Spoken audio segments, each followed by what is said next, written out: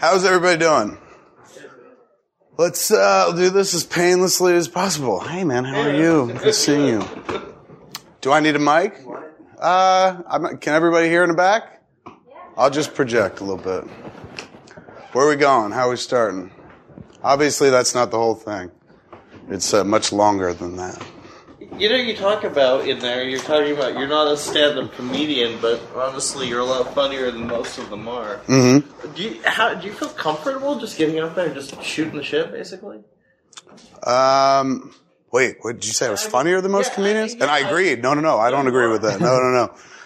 No, those comedians are people that work at their craft and basically kind of get up there and generate without the help of the audience. I mean, granted, the audience needs to be there to provide laughter, I guess, but my shtick is just, I just tell stories. Without the audience, I get up there and have nothing to talk about. So I never really considered it stand-up comedy, and I still, like, whenever I watch comedians do it, I'm like, wow, that's impressive, that's amazing and stuff.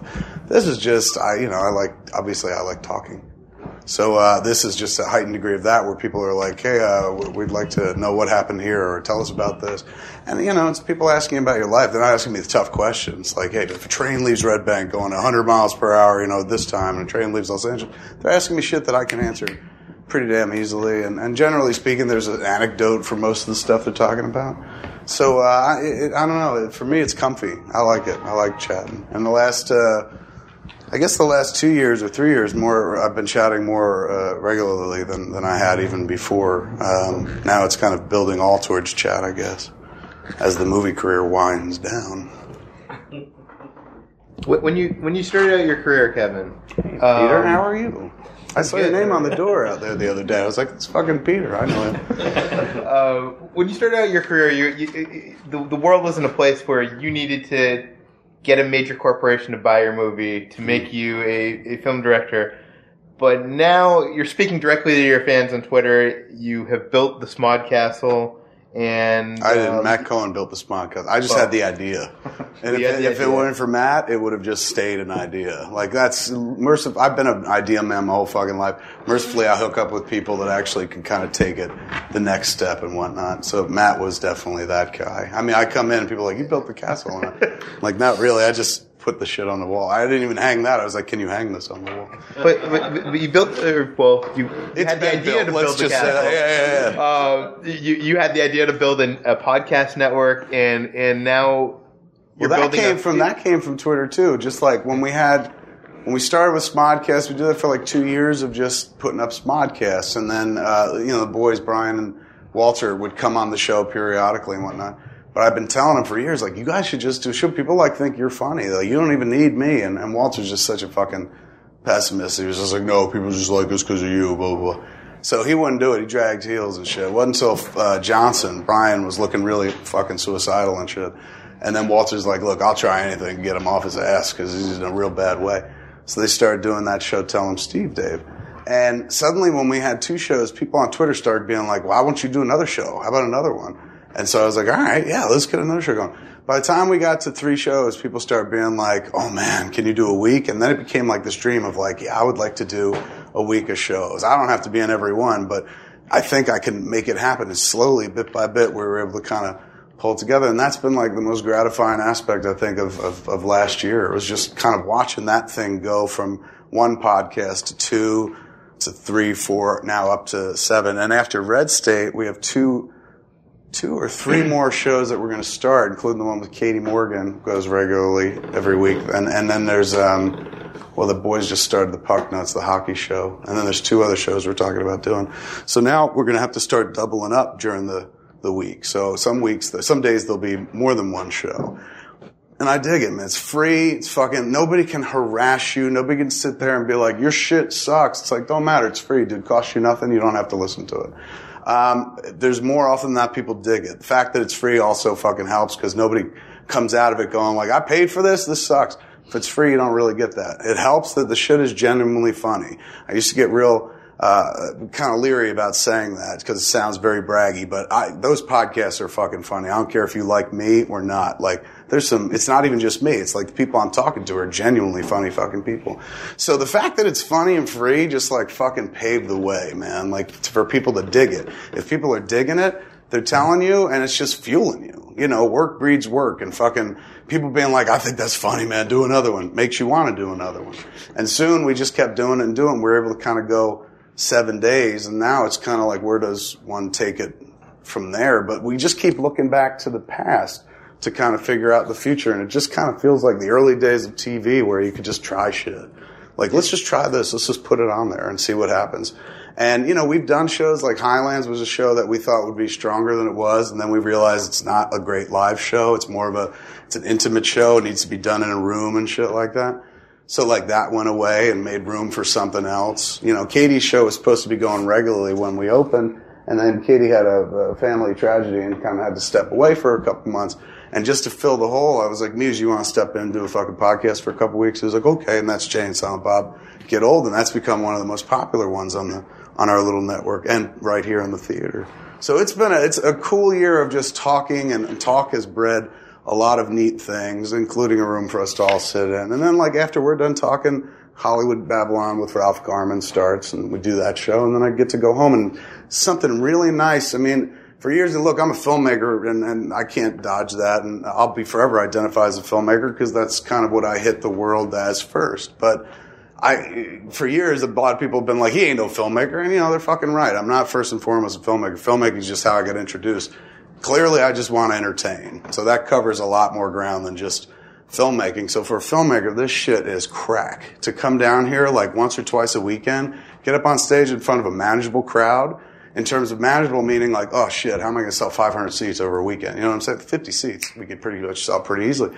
Nice sampling of a crowd. Go up, do a show, be funny in front of people, keeps you fucking sharp. 10,000 hours theory, all that work, all that leads somewhere. You know, it's like keep doing it over and over again. You just kind of become good at it. Or not maybe good, but more natural at it, I guess, is what it is.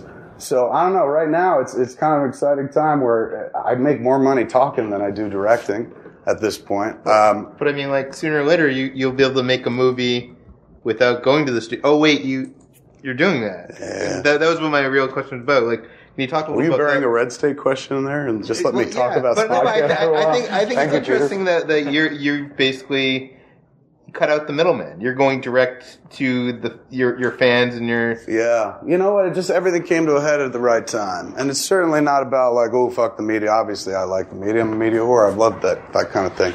But I'm older now. I'm 40. And I don't need people who are strangers telling me nice things about me anymore, as much as I did in the past, to validate me. I know what I'm doing now. I've kind of found my path. I'm on better or for worse. I kind of do it, and I dig it. So it leaves me in an interesting position with quote unquote middleman, if you will, which is not just media. It's a lot of things. It's studio, media, anybody that I needed to go through to reach the audience. By virtue of the fact that the last few years I've been out there with the audience all the time, you suddenly have the audience at your disposal without having to go through somebody else. And it happened all after the Southwest thing, which really fucking turned me off to the whole fucking world, to the press, to people, to the job, everything. It was just so disheartening and so fucking sickening. One or two choices in that moment, just fucking lay down and die or figure out something else to do. So in that moment, I was just like, okay, you're alone. Ultimately, like, I really thought I had partners out there and shit, like, you know, just like, hey, we're all in this together and blah, blah, blah. No, ultimately I was a fat guy alone on a plane and shit like that. So I was just like, okay, if that's the case, I have to learn to be self-sufficient. I never want to be in that place anymore where I'm just like, hey man, did you see or hear what happened on the plane? Fucking story about like some corporation fucking a dude over? And they're like, yeah, but it was a fat dude who didn't fit in a chair, so that's funny. And I missed it as the comic. I didn't even, comedian, or the guy who likes comedy rather. I didn't even see that angle. I thought like the story would be like, they got caught fucking smacking somebody down. Like the airline treated somebody like shit who got to be able to say something about it. But in the process, I guess the story was more about like, wait, you were too fat to fit on the chair and shit or something like that, which wasn't even true and it didn't fucking matter. That's the thing. For a week, I just watched people write whatever they fucking wanted. None of it true. And I put up the true story in a couple different ways and people didn't want to touch that. So at that point, I was like, you can't count on anybody anymore except yourself. Self-sufficiency. And I started reading all the people on Twitter who'd like listen to the podcast or listen to my side of the story or whatever the fuck. And I was like, I guess that's all I really care about is the people that I talk to on a regular basis. So at that point, I just kind of cut ties in a weird way. You know, certainly not in the way of like, fuck everybody and I'm at war with the world, but I'm just like, I've now seen everybody's true colors, and I'm just not that impressed. Like, so I'd just rather carry everything on my own fucking back, including the audience, including finding the money for it. Don't want to go hat in hand anymore to kind of anybody. And it's a fun time because of that. It's kind of exciting. It's weird. The moment you fucking realize how little you need, it lightens the load in this incredible way. It removes desperation from every relationship. Like, for example, I can sit here and chit-chat, and this is fun and whatnot, but if you all write shitty things, or if you don't write a thing at all, it doesn't matter. Like, I had the good time. My moment is here, just sitting there chit-chatting, because obviously I like talking. Got to find something in it for you, because it always gets perverted and turned into something else down the road. And for me, it's these few minutes, however much time we spend together, getting to express myself, hearing what you guys are curious about. And then when you go off, I don't think about it anymore. Back in the day, I used to be like, all right, what did they write? And follow the stories and shit like that. Google News alerts, out the ass. Now I never want to see my name in print anymore ever again. It sounds weird because I'm standing here talking to press, but I feel bad. It was like the Epics put a fucking really sweet special together. Like, Epics let me be George Carlin for a weekend, man. Like, I got a little TV special, and it's kind of in my world too, because there's a web component to it as well. So it's not just like old media, it's fucking new media. But there's sentimentality for old media, because that's what I, grew up watching and whatnot. So I get to kind of say that little kind of dream. But at the same time, it's more about what I like to do, which is like, this shit will be available online moments later, or if not at the same time. So it's kind of more about instant gratification. And I guess, Epics was like, hey man, we got to alert people about the thing. I mean, you got to do press. Contractually, of course, I'm supposed to do press. But I'm like, we could do all the press you want. The same amount of fucking people are going to watch it. Doesn't matter, because I reach the same amount of people that they reach. In fact, I probably reach a little more. So I hit everybody who gives a fuck about Kevin Smith. And anybody else, if anybody writes about it, you're not really hitting anybody that really gives a fuck about me or what I do here, because they're not inclined to like it anyway, or even look it up in the first place. So it's weird. After you spend like kind of 20 years doing it, you really start to see the strings, and you start to figure out what's important, what's not important. And, it's certainly not saying like, hey, what you do is unimportant. For me, for you guys and everybody that reads it, very important. But for me, it's not where it's at anymore. Now I'm more about like, what did that dude think? The person that paid to see it and shit. And I got in trouble online, made some comments about the critical community a couple months ago, and people got very up in arms. Naturally, critics. Nobody wants to hear that fucking I don't give a shit about their job anymore or something like that. But it's just like an honest position. It's not like a hostile or offensive position, but I don't understand why for years and years they could feel free to say anything they want about my work. And then the moment it was like, I don't really care about your stuff anymore. Like, how dare he? What the fuck? How could he not trust a critic? He's saying we're all wrong. It's like they went fucking high drama with it. So that was weird. The moment I criticized a critic, I also figured out a few things as well. But for me, I don't know. It all came at the right time. Thank God for Twitter. Thank God for the podcast. Thank God for the last few years. Because Red State and kind of going back, and I don't want to say going back to the roots because it's not to the roots at all, but going back to a world where I'm not answering to anybody, and as much as like somebody going, hey man, you might want to cast this person in your movie because they'll get you a nice Leno hit or Letterman hit somewhere down the road when the movie comes out. Going into Red State, it was a beautiful conversation I had with John Gordon, the producer, where I was like, all right, let's talk about casting beyond the people I knew I wanted. And he's going, what do you mean, beyond the people you know you want? And I was like, well, there's the ones I want, and then the ones we'll have to give. And he's like, dude, we're not in that world anymore, dude. You don't have to cast anybody you don't want. And I was like, you're kidding. And he was like, yeah, just in this world, $4 million, that's what the budget of Red State is. Go nuts. Like if you could cast this movie with anyone you want, who would it be? And that's kind of what we did. And it's weird. It's like this weird little actor movie. But the only reason we could do that is because I have the secure knowledge that good or bad, rise or fall, whether the movie's fucking a work of art or a piece of dog shit, about $8 to $12 million worth of people are going to come to see it, whether I spend a dime in marketing or not. So I'm kind of like, all right, this is a great time to try a bunch of shit, particularly because the budget's so fucking low. But I'm not quite there yet. I'm working on something, man. And I think if we wind up going to Sundance, I think I'll have it down pat. But by January, I think I'm ready to try something even more exciting than just making an independent film. We'll see. But I don't know. It all came, as you can hear in the special, came from smoking weed a lot, too. A lot of weed. Now all of a sudden, it's just like, all right, let's try it. Back in the day, I would just be like, maybe we could do this. And then be like, nah, man, it won't work. And when you're stoned, you're like, anything will work. So now it opens up a lot of possibility, and it's been kind of fun and gratifying.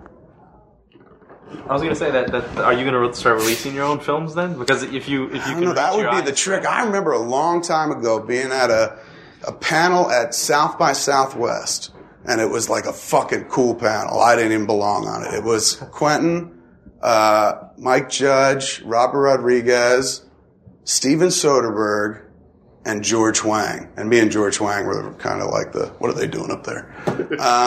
Although George Wang seemed like he believed he deserved to be up there. I think I was the only one that was like, holy shit, this rocks. So on the panel, Quentin kept urging the audience. People were talking about, it was 97. I was there with Chasing Amy. And I think he was there with like post Jackie Brown or something like that. And he was urging the audience, all emerging filmmakers, all people that want to do what we were doing, to not pursue that at all and pursue distribution. I mean, he's just like, that's the problem. He's going, there's so many filmmakers, no distributors, no exhibitors. He's like, that's the next generation, needs to be that. And at the time, I remember thinking, like, who the fuck would want to be that? Like, and especially, like, I remember in 94, like, going to a panel, Edward James Olmos was at the IFP talking about a movie he'd made, I think with Robert Young or something like that. It wasn't American Made, but one of those movies that he made around that era. And I was at the IFP with Clerks. We were trying to sell Clerks. And we were sitting there and he kept talking about the importance of owning the negative. And he was almost like Khrushchev slamming the table with his foot, like, we will destroy it. He was just like, own your negative. It's so important. I can't stress it enough. Own the negative. And I remember sitting in the audience being like, dude, I just want to sell this fucking movie. Like, I don't want to own this. Like, I made it and I want to sell it. Because that's what we were used to. That's the old model of like, you make it, sell it to somebody else, they pour a bunch of money all over it, push it out into the marketplace and see what happens. And that model's fucking broke. I think it's ridiculous. I think it's sickening when I think about everyone on fucking Red State pulling belts, cinching belts. It's an ambitious movie. Visually speaking, the most ambitious flick we've ever made. And we're doing it for a song. And it makes me sad to look around at all the people on the crew, myself included, who all took massive, massive pay cuts. And some of us just ain't getting paid, period, just doing it for the love. Working to pull it all in for that fucking budget. Then we're just supposed to sell it and watch some other jackass put $20 million into opening it. So $20 million that we could have used to make the movie is just going to be used to fucking throw at newspapers and TV, dead media that fucking nobody's watching. I can hit more people than those fuckers. And they're taking money, dude. I can't tell you. Clerks 2 cost $5 million. And I remember I was like, please, Harvey, spend no more than $5 million opening this movie. He's like, why? That's ridiculous. I was like, that's all. We're covered. Everybody who wants to see Clerks 2 knows that it's being made and they're going to go. Don't make spots for another audience there's always this mythical, like, yeah, but we can go beyond the Kevin Smith audience. There is no beyond the Kevin Smith audience. That's it. It has a ceiling and everybody has to learn to deal with that. But he didn't. He believed, like, there's more. And they spent like $10 million marketing that movie, which made me heartsick. I'm like, we made it for $5. You're going to spend $10 to sell it? So that means now we're not trying to recoup $5 million. We're trying to recoup $15 million. Why did we make the movie so fucking low budget? So I don't know. That's the next 3 months before Sundance happens, because that'll be the place where we debut the film, and whatever its future winds up being will probably be determined up there. So before I get up there, I want to have a plan in hand about just changing the future a little bit, man. Because the first time I went up to Sundance, it was no plan, but like we wound up being part of a generation that was something new. And then it sold out, it got co-opted like everything else and kind of became part of the studio system. And soon it was indiscernible. Indie film was indiscernible from studios. And thank God for the mumblecore kids who really kept the hope alive for the last few years. But the reason that the whole model is broken and it doesn't work, why an indie filmmaker can't do what I did in 94, make a flick and hope to see it released and shit. It's too fucking expensive. That's the thing nobody wants to talk about. It is too fucking expensive to make movies. That's not true. Strike that. It is too fucking expensive to market movies. Making movies is about as, you can, $10 to $10 million. Doesn't matter. If you've got a crew, imagination, and a lot of people willing to turn in some work for next to nothing, you're gonna have a feature. It's selling a movie. It's intractable. You can't fucking get beyond how expensive it is. It's soul crushing. If I was an indie filmmaker starting out today, I'd be like, what's the point? We're going to make it, and how the fuck are we going to get an ad on television and shit? But they shouldn't worry about that, because TV ads are fucking dropping in price too. And now you can win TV commercial time space, like online, like in eBay-like auctions, which is a clear bellwether that money's falling away from there too. Like, not a lot of people are sitting around watching that. So I don't know. It's just, makes me sick thinking like, somebody's going to buy the movie, and I'm going to see a bunch of TV spots all over fucking television for this flick that I'm like, why are you bothering? Let's just go after my audience. That's it. For a $4 million budget, 8 to 12 million people show up first weekend. Congratulations, you fucking won. You know, you're going to live forever and make $1 million. Like, just be happy and fucking move on. People in this town get so fucking greedy. It's got to be more and more and more. Bullshit, man. I'm working in my box from now on. All those years, people online were like, he just plays to his audience. Well, yeah. Yeah. Every filmmaker, everybody plays to their audience. I don't think the Rolling Stone plays to Bob Dylan's audience. They play to the Rolling Stones audience. I'm just playing to my audience, and I just figured out how to kind of give the audience what they want from me. It's mutually beneficial. They can have everything. I'll give them everything. I'll tell them every fucking detail about my life, introduce them all my friends, give them hundreds and hundreds of hours of fucking free. I just want to make sure they give one thing to me for the rest of my life. I like dressing like this. I don't ever want a job where I have to put on clothes that don't look this stupid. So if I just keep giving them entertainment and shit like that, I can live as an eternal teenager until I die. And let's be honest, that'll probably be in about less than 10 years at this point. So if I could just make it that long, epic, epic fucking win for me. So once I figured that out, then I was just like, I don't need the intermediary anymore. It doesn't matter. You know, it's like carrying your own village to some degree. And as long as you keep generating more onto that village, like years ago, it was just easy to be dismissive and be like, oh, this is Kevin Smith audience. He's got a little audience and shit. And then Twitter was able to put a number on it. And people were like, oh, I guess it's not so fucking little, blah, blah, blah. So, you know, it's kind of nice to get a little satisfaction there. But I'm not in it for the satisfaction of having somebody be like, wow, you got a lot of followers. Now I'm in it for the satisfaction of like, and they all love me, and I fucking love them, and we live off one another. You know, I give them whatever it is that they can't do or say or think or feel for themselves, or find a way to express it that in a way that they couldn't for themselves previously. And in exchange, they let me do this. You know, I sit around on a fucking Saturday night in a little theater I own, sit around and talk to my fucking friends, sell tickets to it like the little fucking rascals. That's win. Big win for me. I have a question. Oh, I'm sorry. Sorry. Yeah. Do you want to go or? I don't mind. And I'm getting this secondhand from a friend. So if I'm wrong, just tell me. Okay. But if I tell you you're wrong, will it matter? You're gonna write whatever you want to write. No. Freelance. I don't give a shit. I just, Good man. Okay. Yeah, I'm not getting paid for this. There you go. Yeah. No, but my friend said that you had said something about how you were sort of disappointed with the sort of lack of media coverage or blogger coverage or whatever of what you did here with Smodcastle and the podcast and everything. Yeah, in the beginning I was. And when we opened up, I thought it was really fucking sickening that the LA Times and the LA Weekly didn't come down. I mean, come on, dude. I'm not saying I'm fucking Martin Scorsese or Steven Spielberg, but in terms of directors, I have a pretty well-known name. And when a pretty well-known name director opens up the world's first podcasting theater in the heart of Los Angeles, the LA Times and the LA Weekly can't get off their fucking asses and write about it. And that's when I was just like, ugh, why do I care? Why do I care? Once again, I was raised in a world of old media where seeing your name in a newspaper meant something or hearing your name on TV meant something. That doesn't matter anymore. You know, we're in the Warholian 15 minutes age where everybody gets to see their name in print sooner or later. So that kind of aspect of it doesn't really do it for me anymore. The notion of like, ooh, they're going to put my name in the fucking newspaper or something like that. I lost track. What was your question? Oh no, it was just interesting to me. No. What did you ask? What did you ask? Oh, if you were disappointed. Okay, disappointed. People, yeah. So when that happened, when we opened the theater, I was kind of like, all right, and in fact, we brought on a publicist, Amy Pfister. I got a publicist free for the last few months, but I still didn't want to commit to getting a publicist for me because I'm working on something.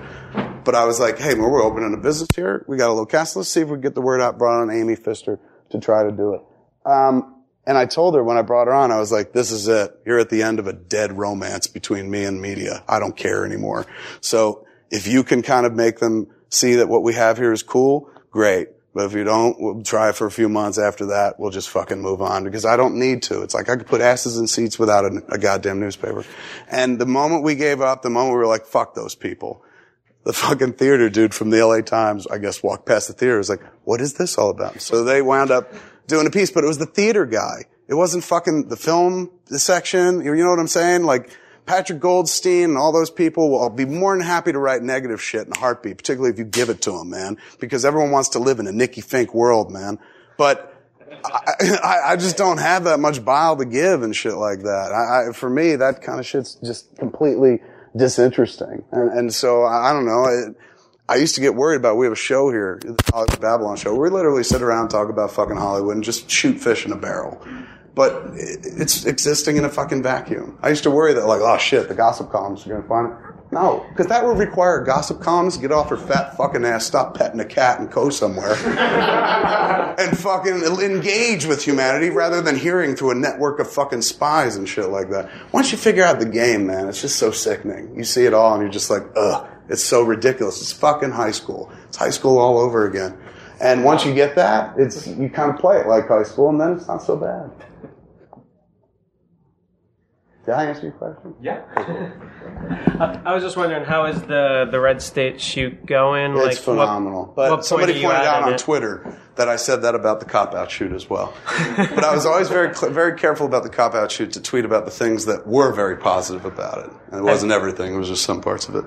This movie, though, everything about it has been positive. It is fucking amazing to sit there and make a movie for $4 million, man. Particularly this movie, because we got something that's a little different than what we normally do. And this is kind of me. When I started, I didn't start trying to make comedy. I wanted to be a filmmaker. And Clerks, to me, was a film, happened to be a comedy. And then slowly, I just kind of went in the direction of comedy, because I like doing it. It's fun for me, blah, blah, blah.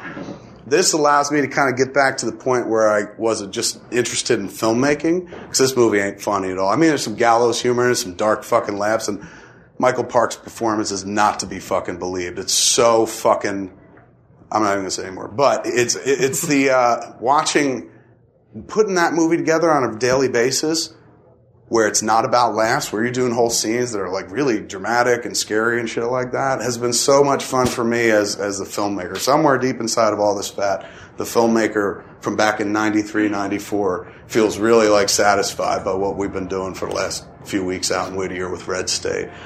We get to take some chances, take some risks, and I think people will be surprised. I've said that about Cop Out. It doesn't look like anything we did before. This movie really doesn't look like anything I've done before and doesn't look like anything anyone else has done before. But it looks like every familiar horror movie. It's full of tropes, but at the same time, it's very, very different. It's weird. Have you had to change a lot with the lower budget than? No, oddly enough, no. Not that much. I mean, that was the thing. Scenes become smaller. Instead of 30 people, you're dealing with 15 in a crowd or something like that. So you just kind of tighten up, but I'm used to that. I'm so that guy. I'm a giver. I'm a total fucking, if I was gay, I'd be a total bottom and shit. But I'm the kind of guy that just makes it manageable. I just want to make it manageable for you. So it's just like, you're an actor. Back in the day, you'd come up to me and be like, I don't know how to say this. And I'd be like, say it like this. And I would tell you how to say it. You're an actor. Like Melissa Leo came up to me on set. She's like, I don't know what my motivation is for saying this line. I was like, don't say it. I wrote it when I was stoned. And she was just like, well, I'd like to figure out how to do it. I was like, okay, then you can do it. I just go like this now. I'm just like, whatever you want. I just host the movie. You know what I'm saying? And it's so much fun to do, because people, when you're working with talented craftspeople like that, it's not like back in the day. Like I used to have to fucking put my hand up people's asses, work them like a puppet. Like Muse, particularly. He wasn't an actor.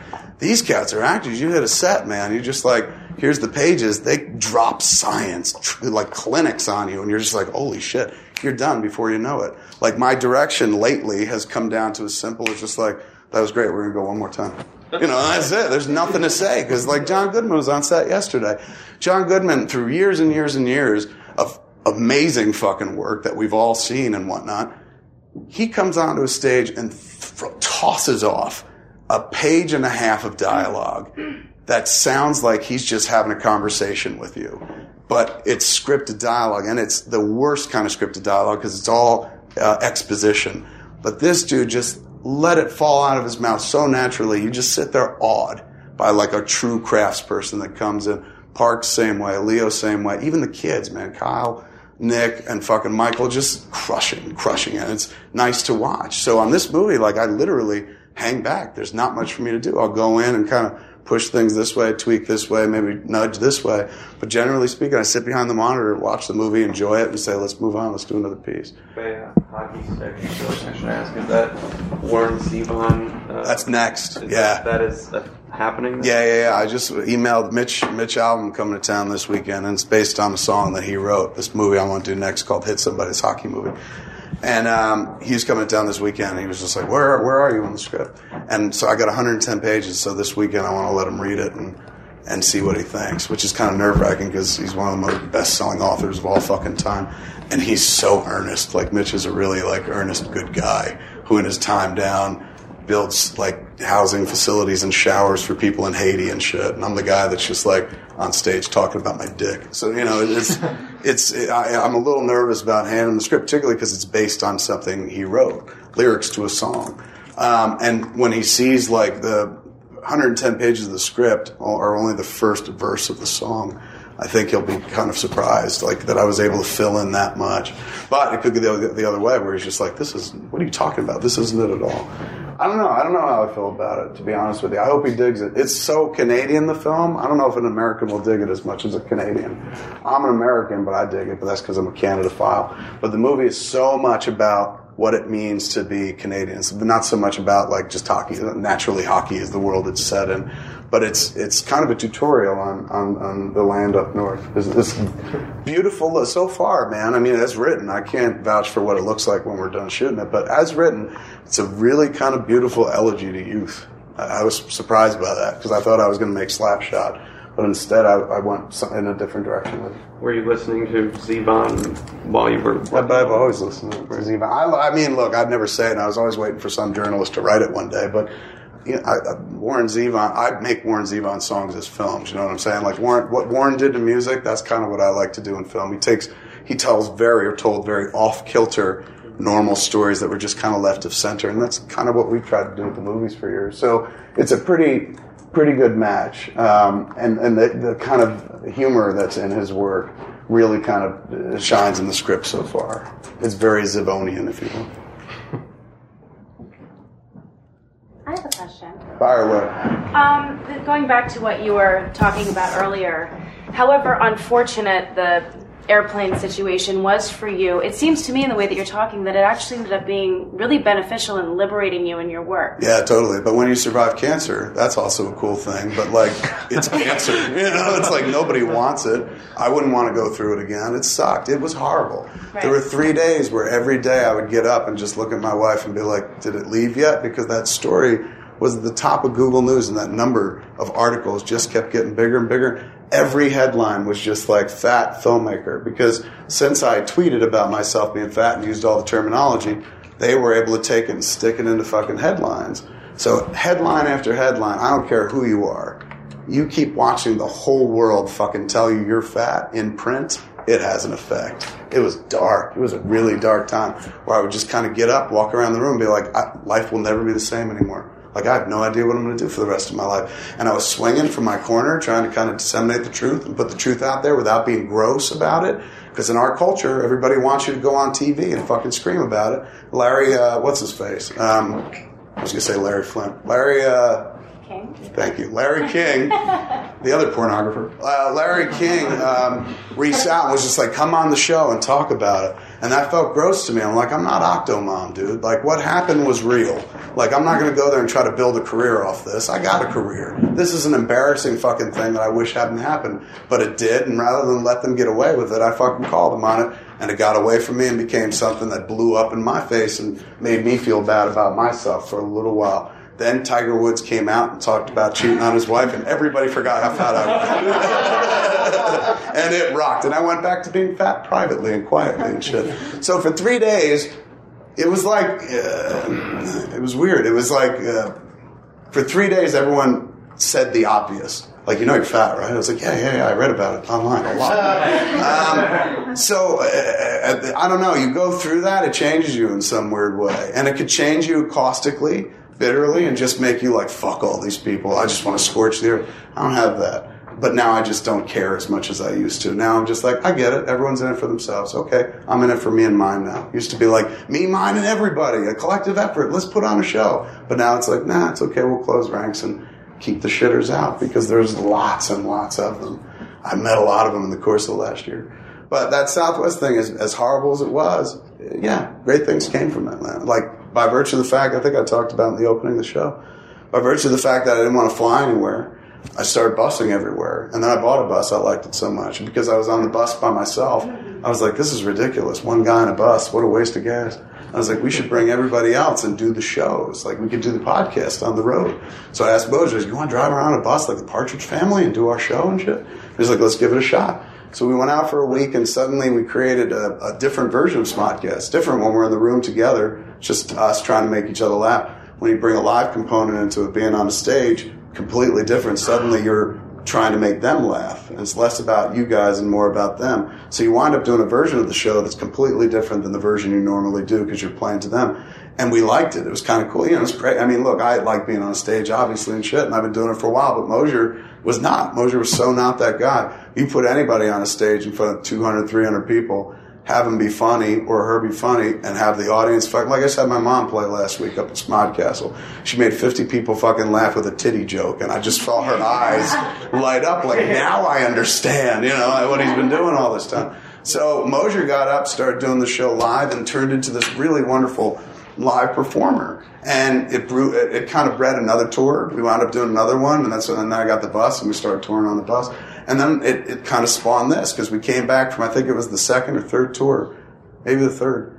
And on Twitter, I was just like, I'm so bummed. Like, we had such a good time being out in the world and doing it in front of people, and so now we got to wait until the next tour. And then I was like, but maybe we could get a black box theater and do it every week. And Twitter, you do something like that on Twitter, it's like being drunk with your friends and shit. We're like, pull your dick out, dude. Go ahead. It's a good idea. You know, they won't tell you, like, don't do that. You're not thinking right. And on Twitter, same thing. They were just like, you should open Smodcast. That's a good idea. And they fed the idea, and we kind of went forward with it. Once we had the theater, that created more shows for the network. So suddenly the network got bigger, you know, and Jay and Bob Get Old comes out of it, and suddenly that becomes a live show that we start touring in a couple months. So, you know, ultimately I go, all right, some shit came out of Southwest, but they didn't give it to me. You know, that was some nice shit that happened in spite of some dickhead shit that they did, and still continue to do. Get shit all the time from people who are like, I just got treated this way, I got treated that way by that same fucking airline. Nothing I can do about that. It's good stuff came from it, but I think that's up to the individual. You know, it's just like somebody throws your curveball, you either get hit by it or fucking duck. And I ducked. How long before you start doing the stand-up Q&As? It's like a weekly, like, online TV show or something. I don't know, man. Somebody asked me just today. They're like, "You gonna run out of shit to talk about?" I was like, "Yeah, pretty soon." So I think I could do that, because then I would have no material built up. You know what I'm saying? Like, it would literally be like, let's see, what did I do? I drove here a minute ago. You know, like, because I'm so fucking on empty. It helps to go live a little bit, so you have some shit to talk about. I have a question.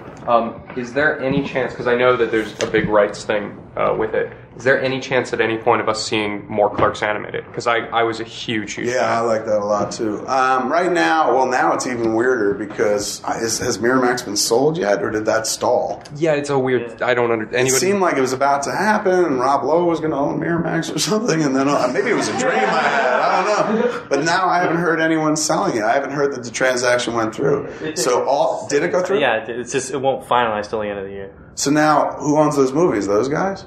There'll be a couple new guys who own it. So then I'll have to go to them and be like, hey, can we do the Clerks cartoon? Now, I imagine those cats are going to want to monetize everything as quickly as possible, because they got to pay for the fucking huge bills that they just racked up buying the company.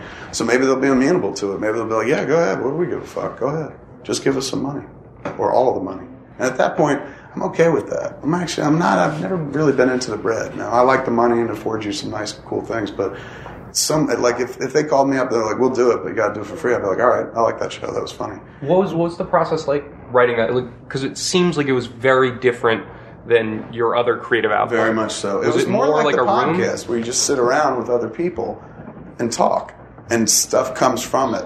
And it was a weird way to work, because I write alone, you know, not because I'm like, nobody can write with me. It's just, I don't know any other way to do it. I jerk off and write alone. You know, those are two things that need to be solitary.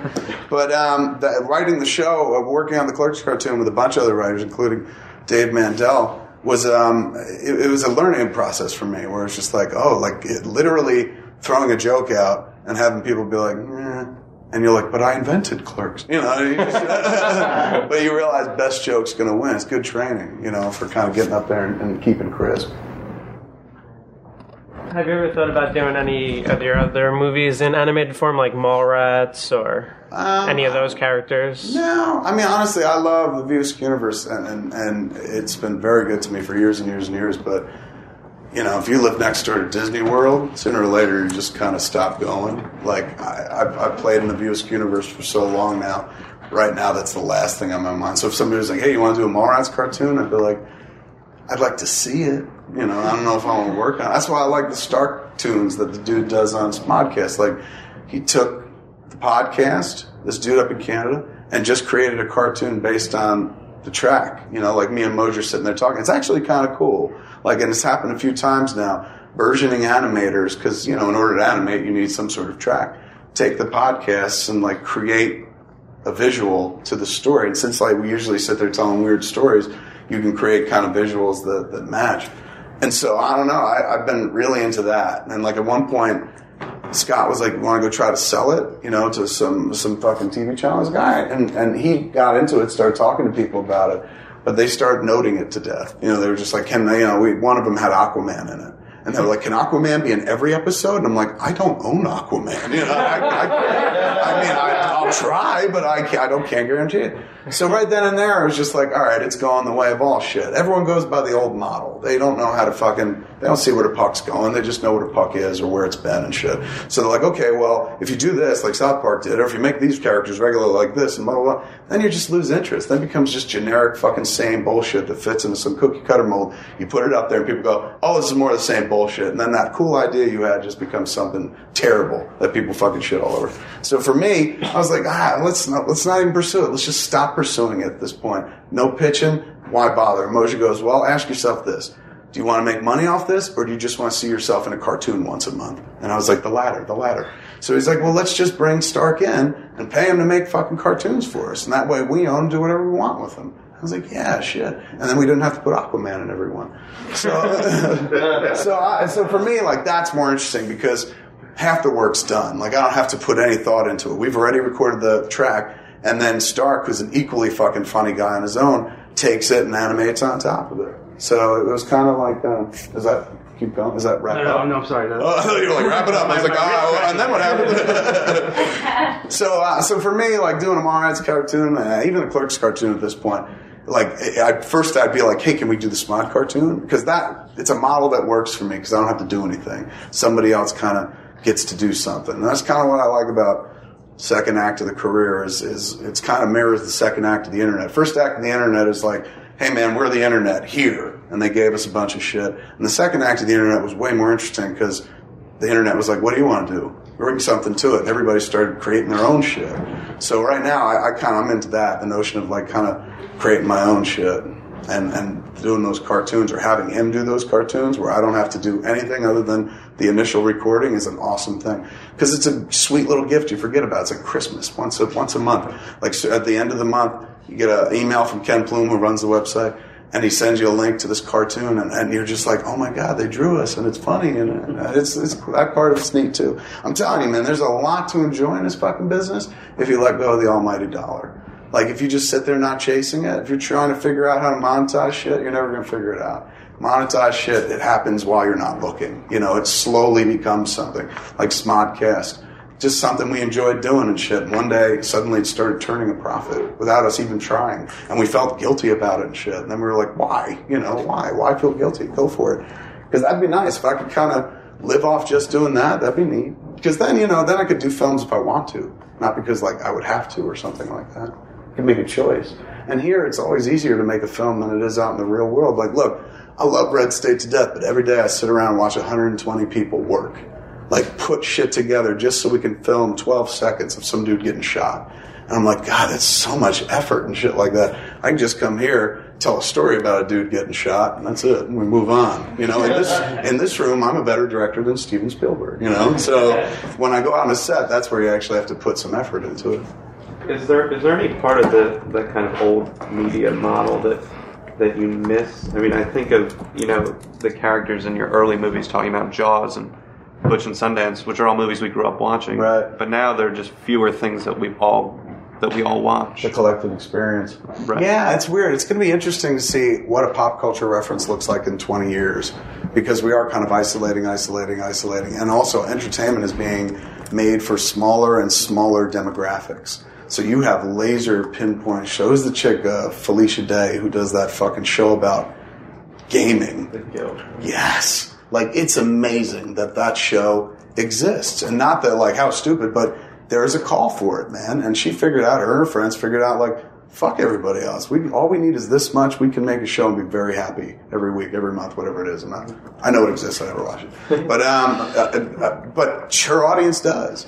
And I don't know. It's kind of an exciting time like that right now to watch people kind of take the media, the medium that we're in now, and make it work for them in some strange way. Like, I saw some article a couple months back where somebody was talking about the worst things that came out of the internet, and one of them they said was, now it's way too easy to get famous, and there was a picture of me. So I don't know what to tell those cats, but like, you get out of it what you put into it, and some people just go on the internet to spill bile, and that's all they're ever going to get out of it. I like to go on the internet and be productive, get really high and get creative, and it's fun. On the set of Red State, I'm hearing a lot of... back when we spoke, you were talking, a race with the devil. Yeah. Are you sticking to that? Is it very much. The movie is very much... To me, it plays like an exploitation film to a large degree from the 70s. In the 70s, my favorite kind of horror movie was a devil worship movie. And Red State is an angel worship movie. This basically takes all the tropes of a devil worship horror movie and just flips it into the other side of the equation, where the killers are not devil worshippers, but God worshippers to some degree. Yeah, it's interesting. But I know a lot of people get, like, I've seen some people online. I literally saw a conservative take off on me on Twitter, like saying the libs are so scared of us that Kevin Smith's making Red State. I'm like, you don't even know what it's about. Yeah, they have no fucking clue. It's like they think it's a polemic or a political film or something like that.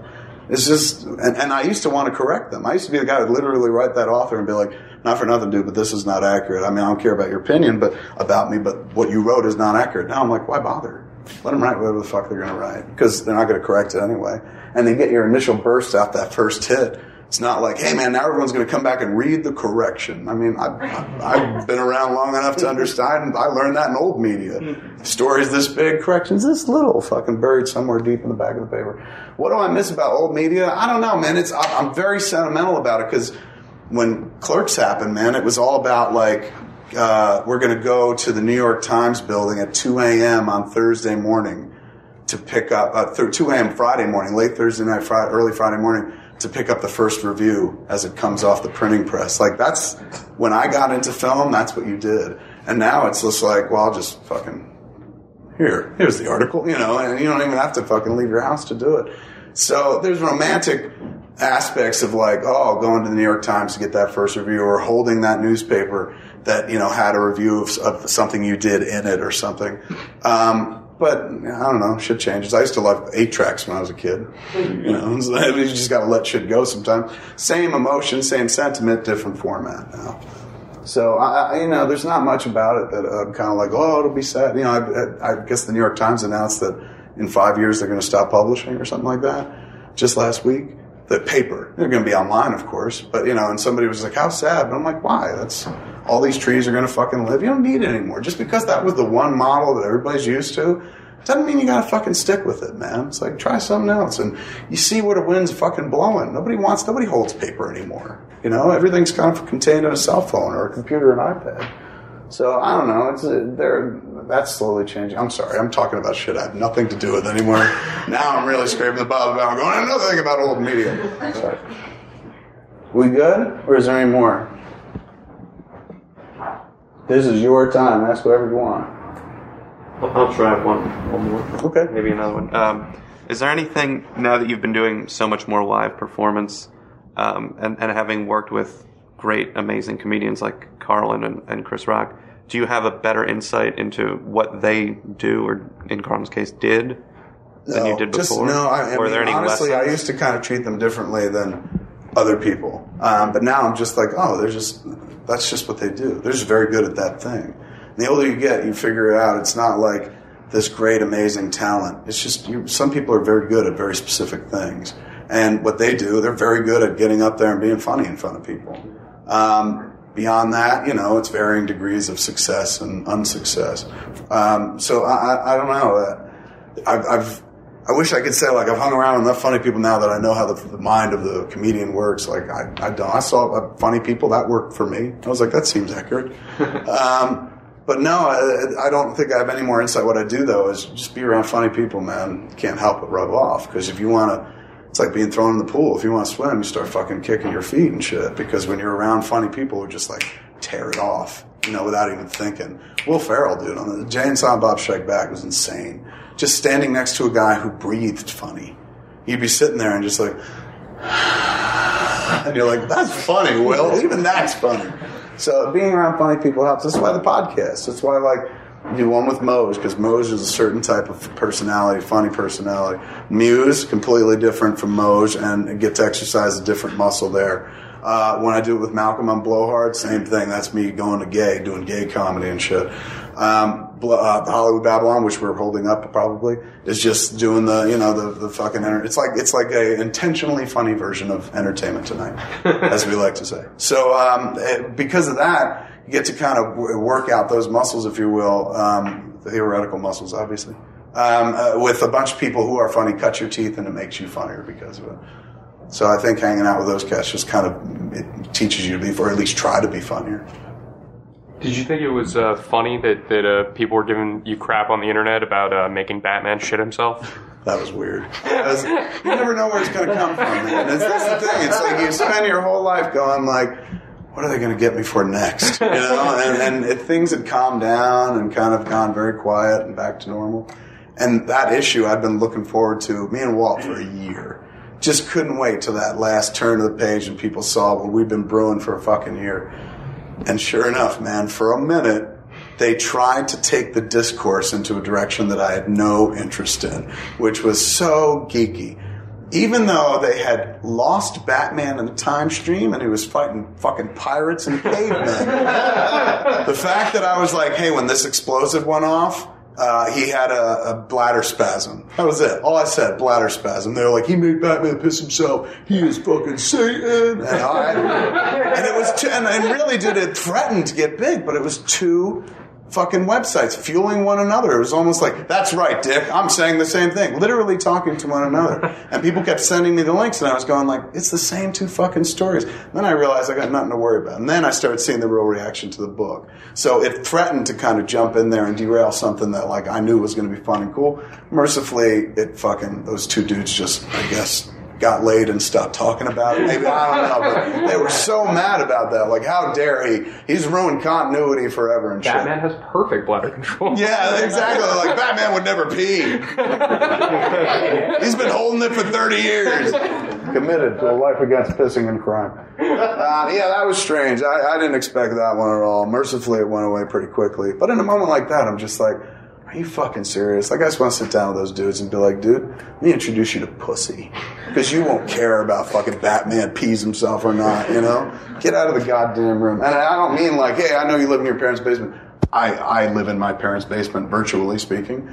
It's not that. It's the fucking like, are you serious? All the things that they've done to Batman over the years, a few drops of fucking urine, not even he pissed himself, a bladder spasm. And the dude, one of those dudes literally like, this is the worst comic book page in the history of comic books. And I'm like, come on, man, Sonic Disruptors was really bad. That's a very geek joke. Yes, sir. You mentioned you'd like to maybe work with Will Ferrell. Is there any other actor or actress? With Will Ferrell. Oh yeah. Is there any like actors or actresses that you would love to work with that you haven't worked with yet? I mean, I got John Goodman and Michael Parks right now. And those are two dudes that I've always wanted to work with. Michael Parks, I mean, I wrote Red State just to work with Michael Parks. I saw From Dusk Till Dawn in '95, and he's in the first 10 minutes. And I was fucking transfixed. I was like, who the fuck is this man? I was like, this guy's amazing. And they killed him. And then I was like, God damn it, that was the best part of the flick. So every time they used him, I was just like, this guy's the bomb. And just because he finds a way to deliver dialogue in a way that you wouldn't predict, and at least in my line of work, that's cool. Because normally you can predict how every line's going to fall out of somebody's mouth within varying degrees. But him, no fucking way. It was just like he chooses, and even I was writing for him, and I'm writing for his voice, and he still found a way to unparks it in a way where it was like, wow. So I at that moment, I was like, I want to work with that movie. I want to see that dude in a whole movie one day, not just fucking 10 minutes. So when I started writing Red State, I was thinking about Parks the whole time because I was just like, I would just like to watch this dude for more than these little quick hits that we were seeing him in Quentin and Roberts' movie. And he has embraced the opportunity like you fucking read about, man. He's given a bravura performance. It rocks. It's, as a guy who makes the movie, naturally I like it, but as a guy who just likes the movie, it's awesome to watch. It's spellbinding. It's good. People are really he'll work after this forever, until the end of time, because he just kind of knocks it out the park, man. Like really in a great, great way. Unpredictable, but very familiar performance. Speaking of Red State, now that you're shooting without a studio, do you find that you've changed anything in the script or directing or? No, no, it wasn't like, no studio, man, so let's bring in the hookers. There was nothing really to change. The budget change would have hurt us more than studio or no studio. I mean, like I said before, probably the biggest blessing of not being involved with somebody else is that we got to cast whoever we wanted. Studio wouldn't have let that happen. I would not have the cast. I wouldn't even have Michael Parks. Like, nobody would let me cast Michael Parks as a studio. They'd be like, oh, come on, go for Tony Hopkins or something like that. Somebody expensive. But it's like, how about we go for the right person for the fucking job? Wouldn't that be unique? And that's what we used to do back in the day. Just grab people who were like really cool actors. And mercifully, for years and years, I got to work with both those people over and over again. That's why I kept working with the same people, because I'm like, I like them, know them, trust them, I know what I can get from them. I know how to write for them, it was the right relationship. But now I'm kind of in this world where I'm like, I like to just watch actors go. With Red State, it's just stand there, let them fucking go, and just get out of the way. And every once in a while, just be like, can you try this, or maybe can you hit this? It'd be nice if we can line you up in this shot. But very, very little interruption or kind of involvement, just kind of watching from a fan's perspective. For a while there, I was just thinking like everything as a filmmaker, and trying to outthink the audience and trying to outthink critics or try to outthink marketing or fucking, all those ridiculous things. I have one job, and I should really concentrate on that. Just make the movie as good as I can. Let all that other shit be on somebody else's shoulders. If I was going to go that traditional route of like studio, somebody buying a movie or something. But like I said, that's a broken model. So it'd be nice to do something different, especially when the movie we're making, financial risk is not huge. You know what I'm saying? Like, I think the fact that it's under $5 million frees us up to be like, hey man, let's get dirty and let's see if we can figure out a different way to do this. Because there's not that much to recoup. I mean, to be honest with you, we sell our fucking DVD rights and we're already fucking in the black. So it's when you're working from that position, it's kind of like, and you're as old as I am, and you smoke as much weed as I do, and you went through all the shit I went through last year. Then you get to the place where you're like, let's try something. Let's be mischievous. Let's see if we can create a new model for something. So I don't know. We got a few months to figure that out. If not, it'll just take the movie up to Sundance and do what people normally do. But it just seems so boring to me. Going to Sundance seems fun, but the whole let's sell the movie. Why? Let's figure out something else. How much longer do you have on that shooting? We got one more full week, and then 2 days after that, 7 shooting days left. It's been a very, very quick shoot. It's a very short movie, too. The script is only like 80 pages. So I think the movie is going to be 80, 85 minutes long. But it's a fucking potent 80, 85 minutes. So far. And we're about 50, well now we're 62 minutes into the flick. Everything I cut while we shoot, so we can watch it. That's what we do. Every night I fucking come home, cut the movie, and wake up, cut again, then bring it in, and before we start shooting the movie, we all just sit around and watch the movie that we made a day ago. It's an awesome way to work. I mean, it seems like you're like, difficult in how? Yeah, does it kind of think, oh, I should have done this or I should have done that?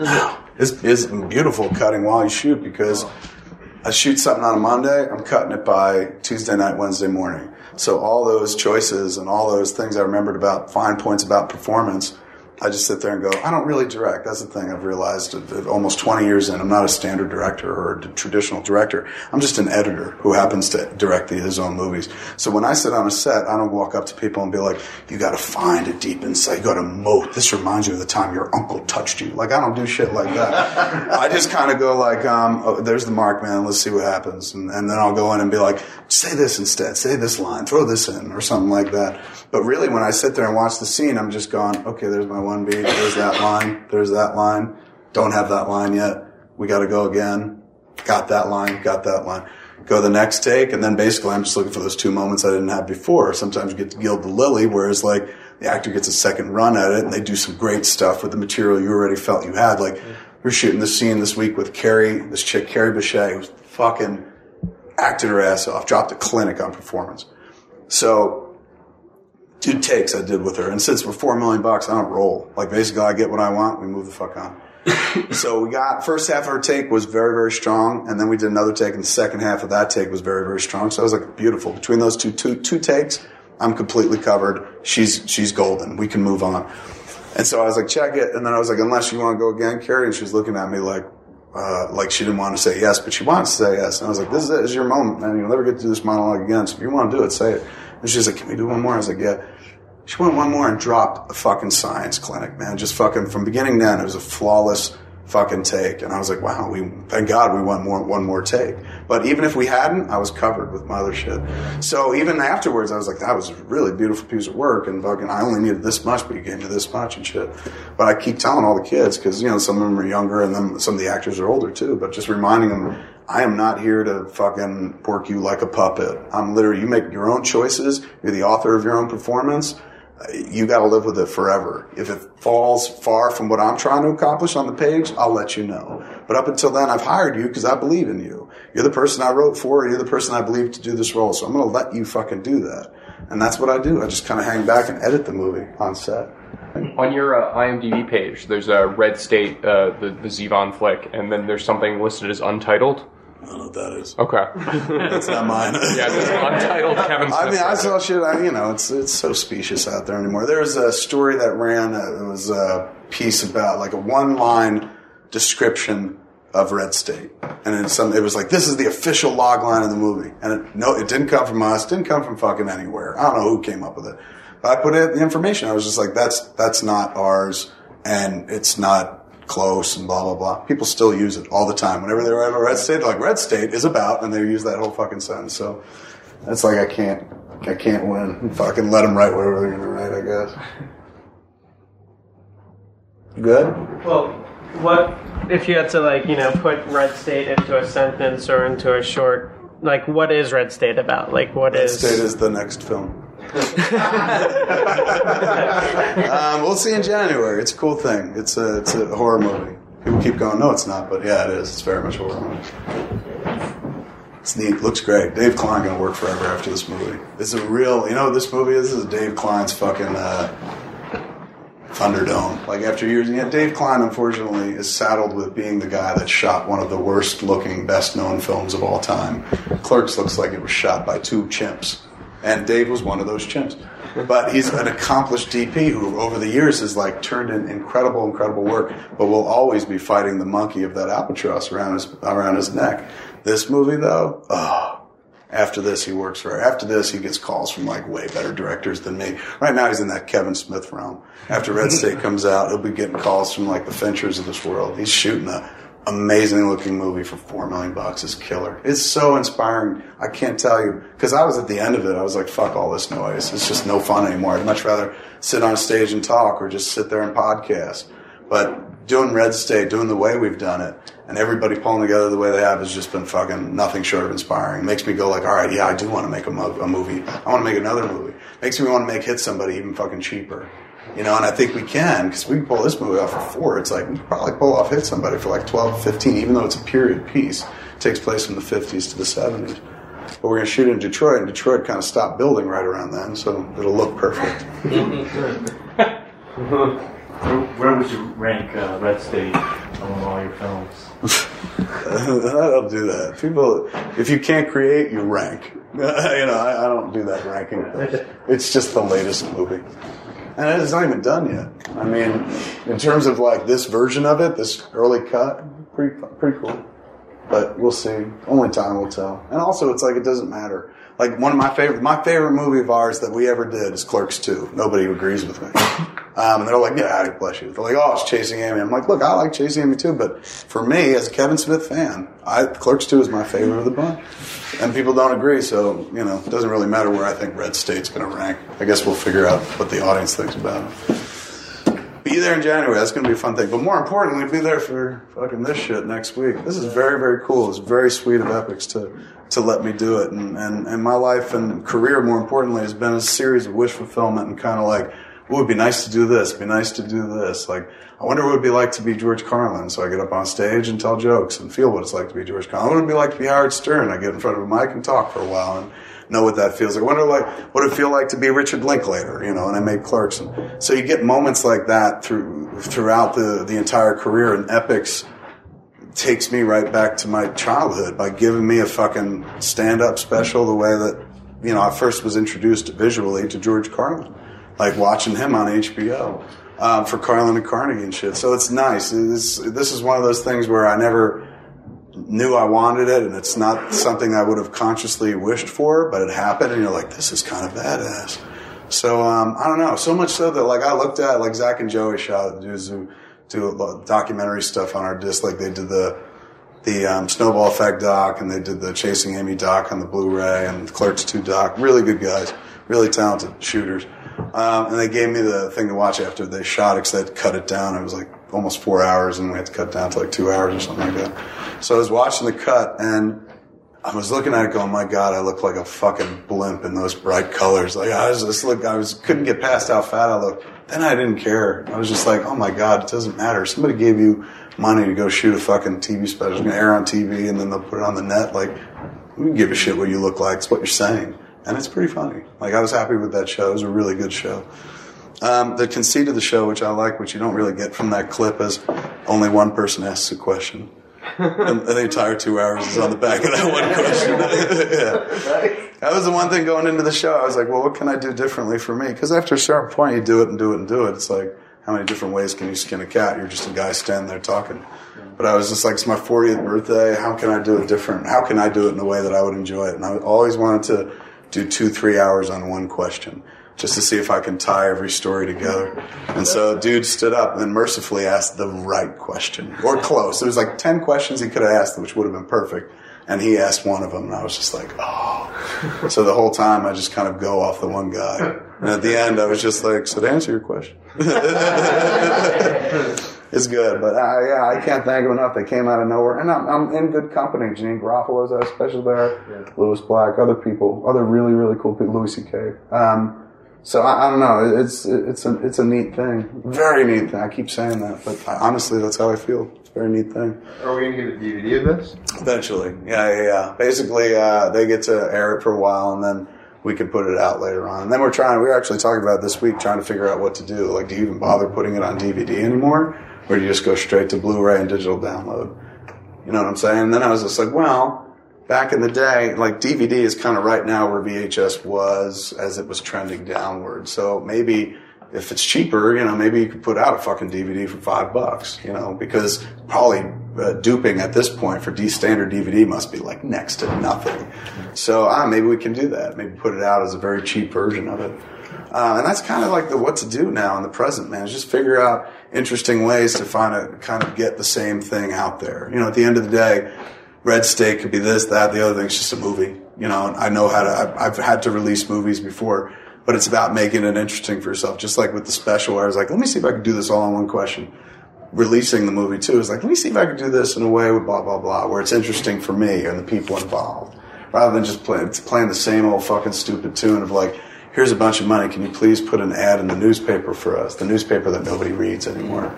Can you please put a TV spot? I mean, look, am I against TV spots? No, but I'd do it fucking, unlike how they've always done it, where they just carpet bomb and spend money everywhere. I just buy, like, what's the hottest show? All right, fucking American Idol. I'll put one spot on American Idol right before we open. Done and done. And that's where my media spend would be there, and that's it. So, I don't know. We'll see. We'll figure out something interesting to do from Sundance on. But in the meantime, check this out next week. It's good. I'm very, very happy with it. I didn't want to do... Once again, man, there was a period where some fuckers on the internet beat this kind of shit out of me, too. I enjoyed doing these things, the Evening With things, and we'd done 3 of them. And somebody online was just like, he's so arrogant, he has 3 DVDs of himself talking. And I was literally like, fuck you, I'm not going to do it anymore then. And 5 years later, I was like, why am I revenging somebody who doesn't really care? I was like, I'm kind of knocking myself out of doing something cool.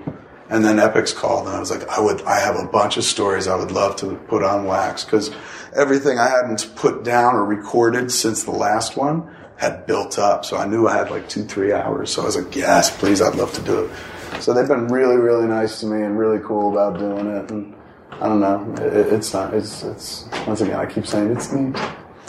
Running out of words, sorry. I still have a show to do after this. Yes. You were talking about being inspired to be funny by hanging out with funny people. Do you have any favorite like working comedians? Everybody on the Smodcast network right now. Yeah, there's not many people that I'm listening to beyond that. And not because I'm like, nobody else is funny. It's just there's not enough time in the day. And I can't even listen to my own shit we're generating on my own site. You know, I've fallen behind on Tell 'em Steve Dave. I'm current with Pucknuts. Those are shows that I'm not involved with. So I'd rather give it up for my friends than hear something else. If there's something really great out there, somebody's going to fucking call my attention to it, lickety split. So, but for now, I don't know. I'm trying to keep up with our own volume of work. We good, folks? Thank you for coming out on a Saturday night, no less, man. Thanks a lot, guys.